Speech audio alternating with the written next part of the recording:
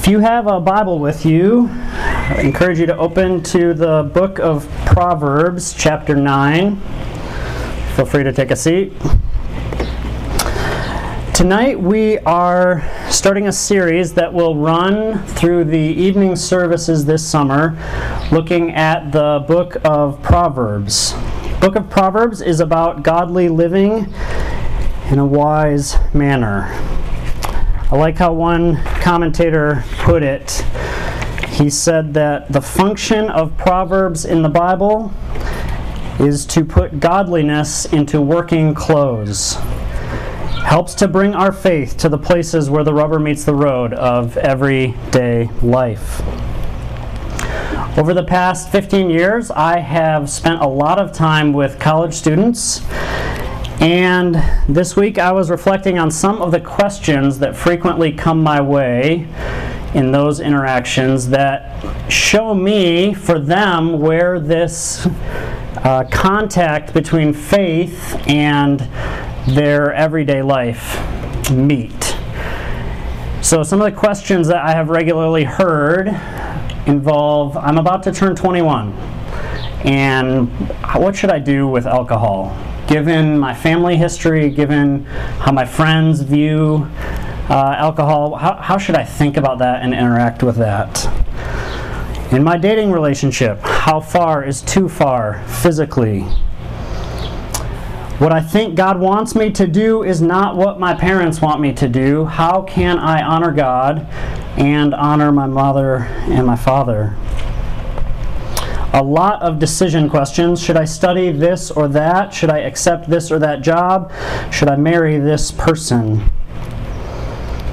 One that I have gotten more often than I thought I would is graduating seniors coming who have a job lined up and saying, in a few weeks, I'm going to be making way more money than I need. How much should I save? How much should I give away?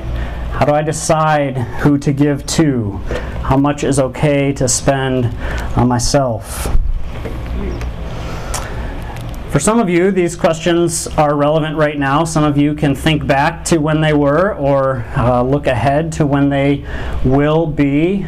But they all share one thing in common. There is no scriptural verse and chapter that tells you exactly how to answer these questions. There are certainly principles, there are passages that speak to each of these. They all require wisdom and not simply adherence to a rule. The reality is, whether you are 18 to 22, or whether you are 8, or whether you are 82, whatever age you are, whatever stage in life you are, whether it is big decisions like moving or marriage, or whether it's everyday decisions about how to steward money and time and friendships and relationships, most of our lives is lived in this area of needing wisdom. So my hope is that as we spend the summer in the books of Proverbs, that God will grow us in living wisely as individuals and as a church.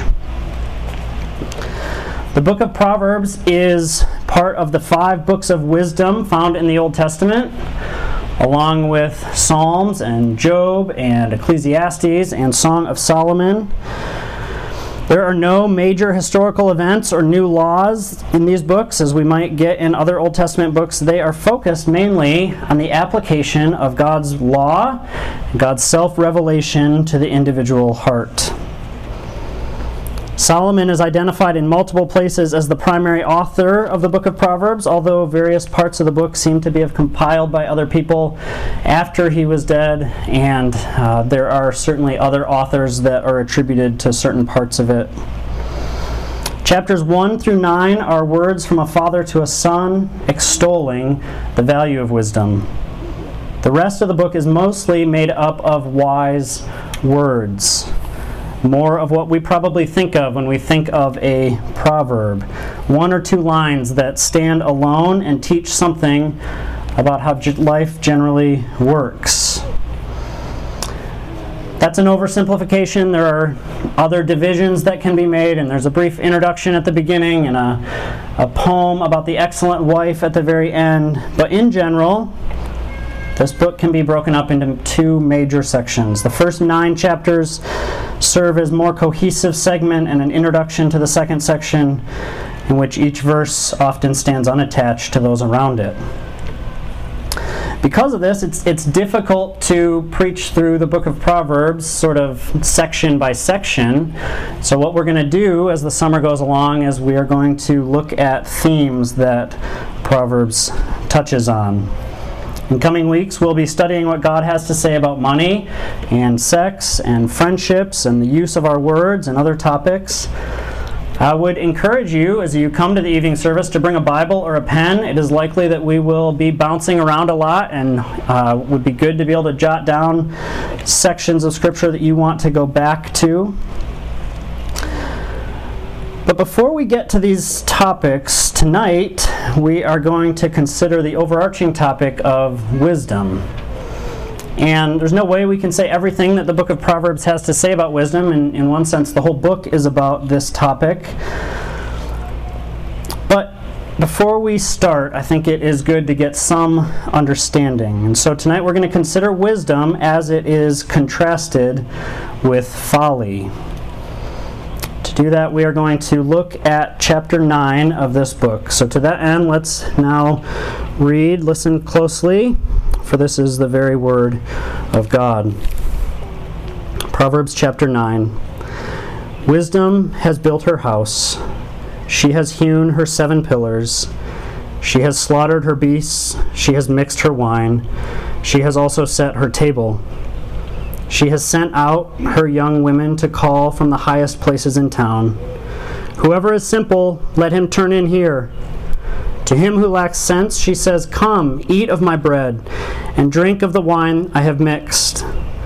Leave your simple ways and live, and walk in the way of insight. Whoever corrects a scoffer gets himself abuse, and he who reproves a wicked man incurs injury. Do not reprove a scoffer, or he will hate you. Reprove a wise man, and he will love you. Give instruction to a wise man, and he will be still wiser. Teach a righteous man, and he will increase in learning. The fear of the Lord is the beginning of wisdom, and the knowledge of the Holy One is insight. For by me your days will be multiplied, and years will be added to your life. If you are wise for yourself. If you scoff, you alone will bear it. The woman folly is loud. She is seductive and knows nothing. She sits at the door of her house. She takes a seat on the high places of the town, calling to those who pass by, who are going straight on their way. Whoever is simple, let him turn in here. And to him who lacks sense, she says, stolen water is sweet, and bread eaten in secret is pleasant. But he does not know that the dead are there, that her guests are in the depths of Sheol. Would you pray with me before we think about this passage? Father, would you feed us from your word tonight? And having tasted and seen that you are good, would you grant us the wisdom that we so desperately need? Would you help us to live lives of godly, Godward, God-honoring direction? And would you use us to extol the value of this wisdom we read about tonight? In the name of your Son, Christ, we pray. Amen. So for 8 chapters, the value and importance of wisdom has been praised in Proverbs. And the author gets to chapter 9, this concluding chapter of the first section of the book, and he makes it clear that there is a decision which is required.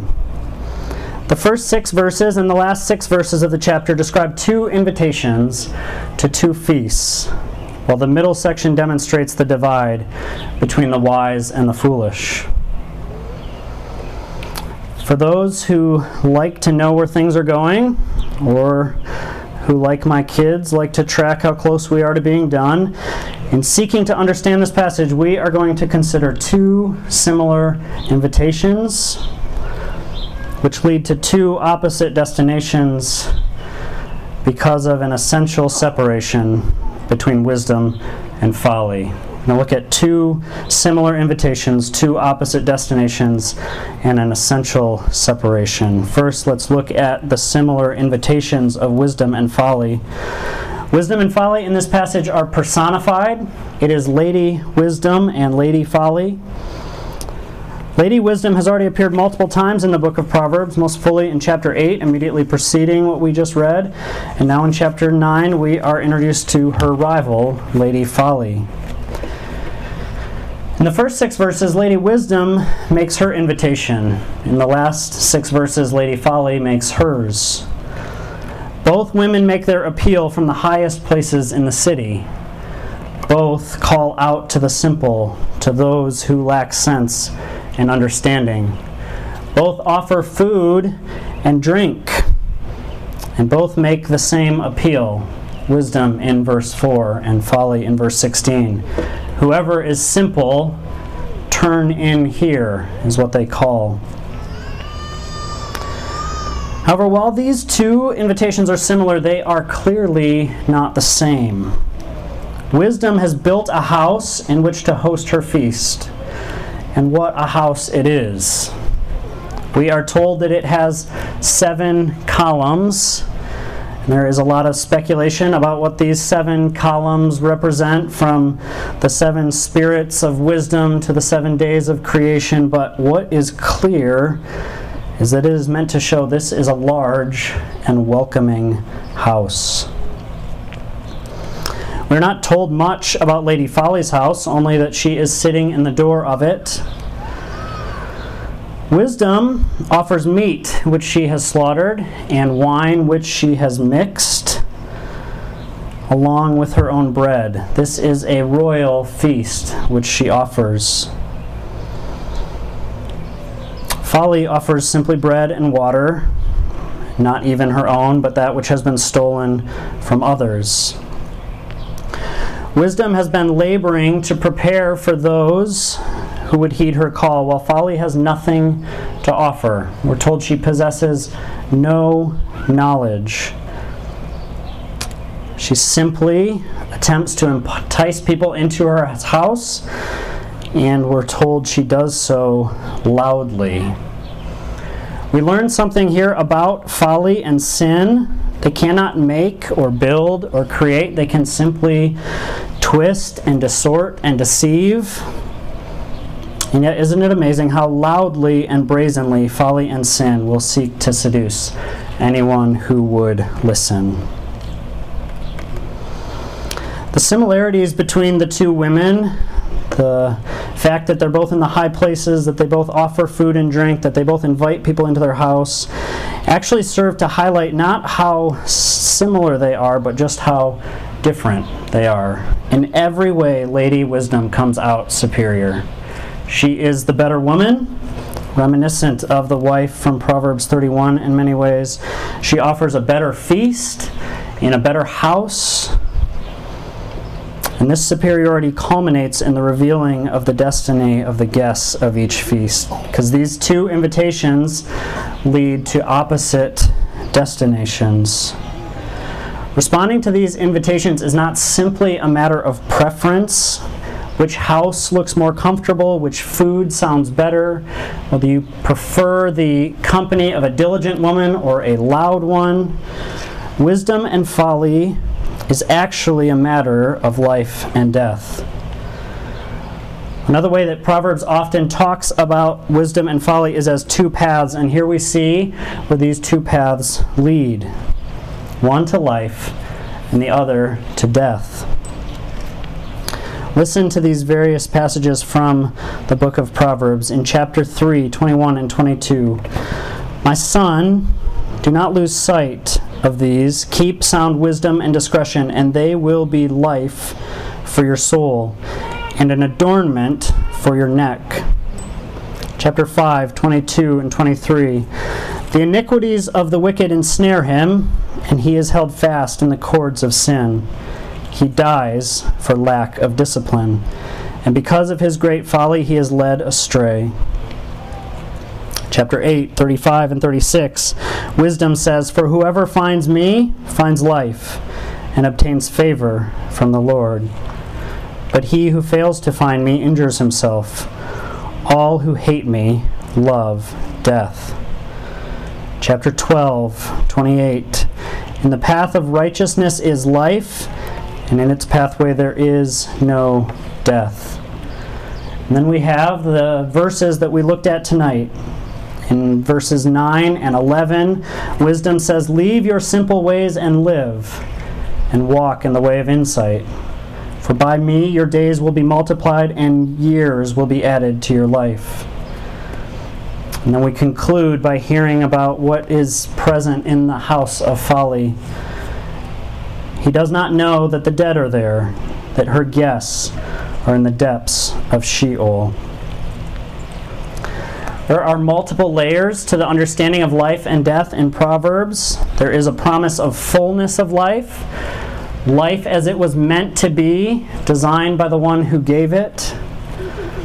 There is talk of long life, a life extended. Wisdom is generally good for keeping and sustaining life. And ultimately, there is eternal life. In all of these arenas, accepting the invitation of Lady Wisdom or Lady Folly settles the matter of life and death for the individual, both in this life and forever. This is ultimately a decision that must be made, this decision between life and death. And the writer of Proverbs is clear that this is a decision that each man, woman, and child has to make for themselves. Look at verse 12 here in chapter 9. "If you are wise for yourself. If you scoff, you alone will bear it." You will make this decision, and while it certainly will impact other people, you will reap the fruit of this choice yourself. By the time we get here to chapter 9, it is no secret that Solomon does not view these two feasts as two good, viable options that he just wants to make sure you're aware of. He believes there is a good choice and a wrong choice. He wants you to heed the call of wisdom and to close your ears to the voice of folly. However, even when we find that compelling, it isn't that easy. You notice wisdom tells us that life is found with her. Folly is not so forthcoming. We're told by the narrator that death accompanies those who are guests in her house, but she does not give us that information herself. In calling the simple to turn to her, she is claiming to be the true way of wisdom in life. And this is what we encounter in our lives as well. Rarely does foolishness come out and blatantly tell you what she is. She disguises herself as Lady Wisdom. She may even believe herself to be the path of true enlightenment. The fool is wise in his own eyes. I doubt most of us have to think very hard to come up with examples of what this looks like in our day and age or in our interactions with people. I remember one conversation I had with a friend who takes pride in being educated and intelligent and thoughtful and mixing with intellectually capable people at work, and yet as we sat over lunch, I listened to a constant stream of nonsense that was contradictory and filled with meaningless phrases. It was such foolishness, and yet what stood out to me the most was the great confidence that they had in how they had reached this level of wisdom and insight. And any time that I tried to ask a question or engage one of the topics in discussion, I was met with a condescending sympathy for how hopelessly simple I am. The Apostle Paul tells us that this is going to be the case, that the wisdom of this world will be foolishness to God. So how do we know the voice of wisdom? If Lady Wisdom and Lady Folly are both claiming to call you to the feast and path of life, how do we distinguish between them? To understand how to identify wisdom and folly, we have to trace back to the place where they initially diverge from one another. Wisdom and folly lead to opposite destinations because they start from different places. There is an essential separation between wisdom and folly. They are not two meals that we can just drop in and join now and then. These invitations are not just for food. They are invitations to reside in and dwell in one of these two houses. They are two fundamentally different ways of living. And they find their point of divergence in the answer to a very foundational question, probably the most foundational question that any human has to answer, and a question that all humans have to grapple with. Who is God? What is your relationship with Him? Do you fear and serve God? Or do you rebel against Him and reject Him? The Psalms tell us that the fool says in his heart, "There is no God." This is the starting place for folly. God? Who's that? No recognition, no acknowledgement, certainly no submission.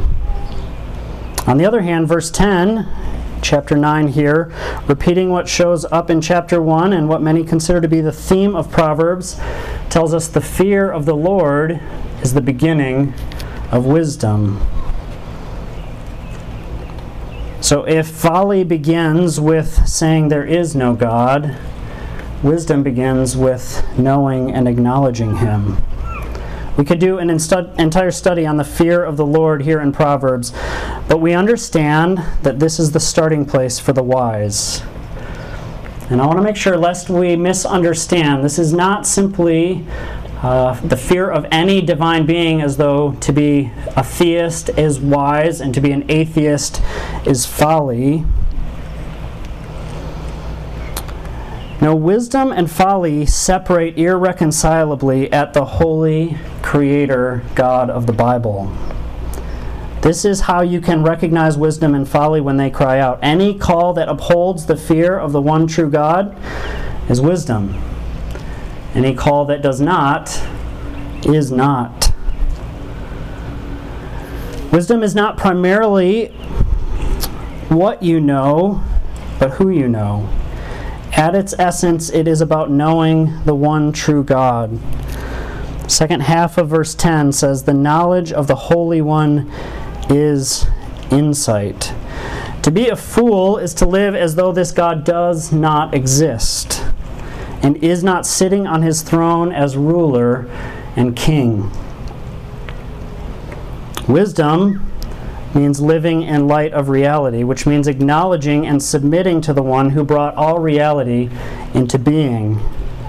Proverbs 8 tells us that God established the heavens, that He assigned the sea its limit, and marked out the foundations of the earth.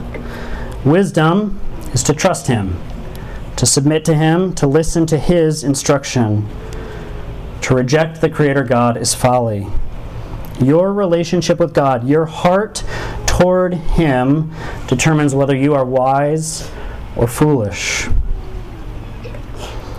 But we need to take a step back here, because if wisdom is dependent on a right relationship with God, then there is a problem. No one has a right relationship with God. All have rebelled against God. All humanity has rejected God as King. We have all turned aside into the house of Lady Folly and eaten her stolen bread and water. We have already made our choice. We are fools. We have walked in the way of folly. And because of this, we are dead in our sins.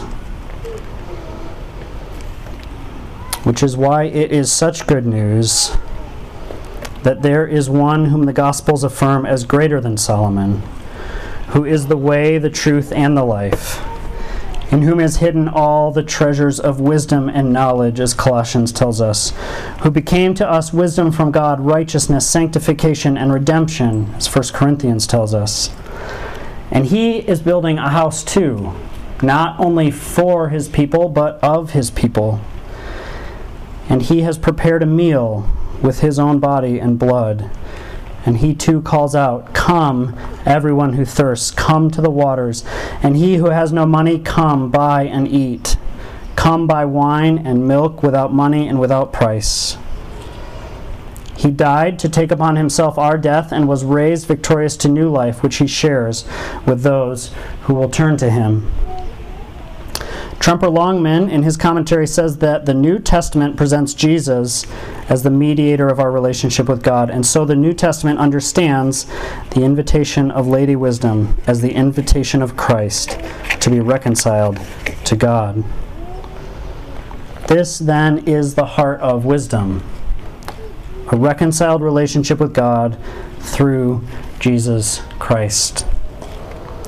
Lady Wisdom and Lady Folly both call from the highest places in town. This is meant to mean the religious center of town. Lady Wisdom is rightfully placed in the location of the temple of God, but Lady Folly is also calling from high places.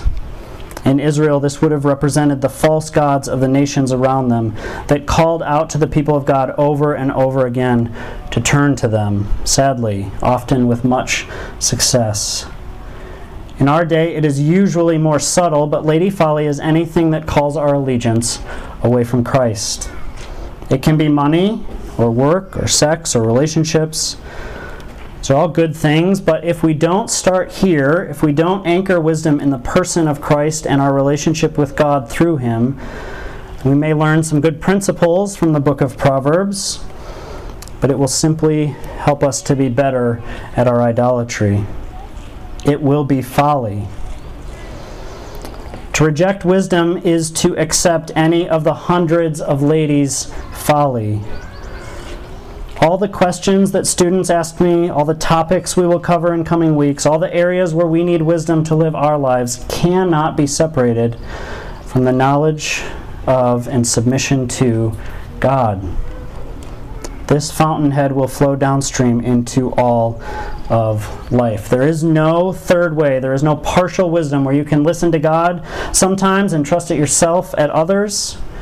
You either acknowledge him as the holy creator and therefore you fear him, or you rebel against him. This is why you cannot accept both invitations in Proverbs 9. You can't have lunch at one house and dinner at the other. They are mutually exclusive.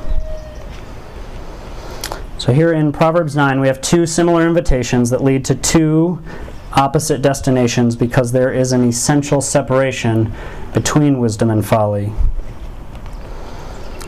As I have been preparing this week, Robert Frost's famous poem, "The Road Not Taken," has frequently been running through my mind. The author encounters a fork in the road and tries to determine which path to take.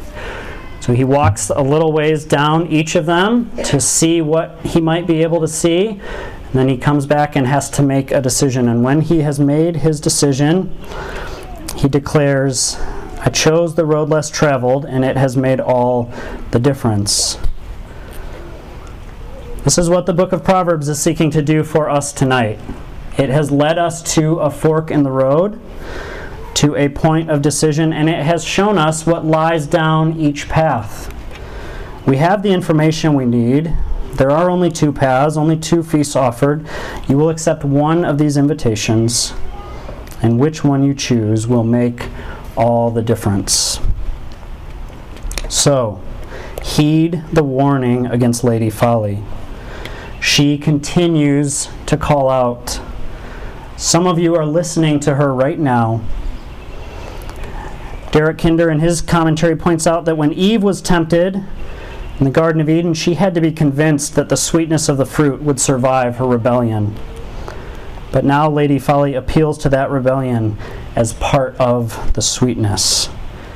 It can be so tempting for many of us to think that we aren't really living unless there is a little risk, a little rebellion, a little disobedience in what we are doing. We need to have an edge of some sort. I want to especially warn those who are in their youth. I'll let you decide if you fit into that category or not. Proverbs 22:15 says, "Folly is bound up in the heart of a child." Some of us never grow out of it. Matthew Henry writes this about Lady Folly: "She especially targets young people who have been well educated. These she will triumph most in being the ruin of, young people that have been trained up in the paths of religion and virtue and set out very hopefully and well, that seem determined and destined for good and are not going the way to her house. She calls them simple and wanting understanding, and therefore courts them to her school, that they may be cured of the restraints and formalities of their religion."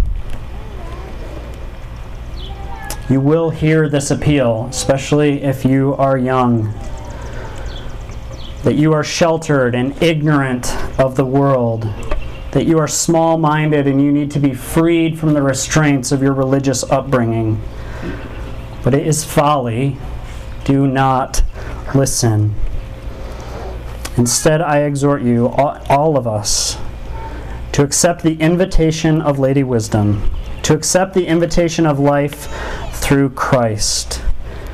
And having done so, having turned in to abide with Him, and having dined with Him, to heed the admonition of Proverbs chapter 2, and to continue to seek after wisdom. "My son, if you receive my words and treasure up my commandments with you, making an ear attentive to wisdom and inclining your heart to understanding, yes, if you call out for insight and raise your voice for understanding, if you seek it like silver and search for it as for hidden treasures, then you will understand the fear of the Lord and find the knowledge of God. For the Lord gives wisdom, from His mouth come knowledge and understanding. He stores up sound wisdom for the upright. He is a shield to those who walk in integrity, guarding the paths of justice and watching over the way of His saints. Then you will understand righteousness and justice and equity, every good path. For wisdom will come into your heart, and knowledge will be pleasant to your soul. Discretion will watch over you, understanding will guard you, delivering you from the way of evil." We need wisdom. God offers wisdom. So let us continue to seek hard after Him. Would you please pray with me?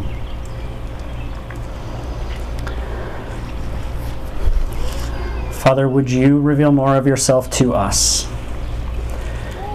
You say in James that if anyone lacks wisdom, we can come to you and you give freely without finding fault. Would you do that tonight?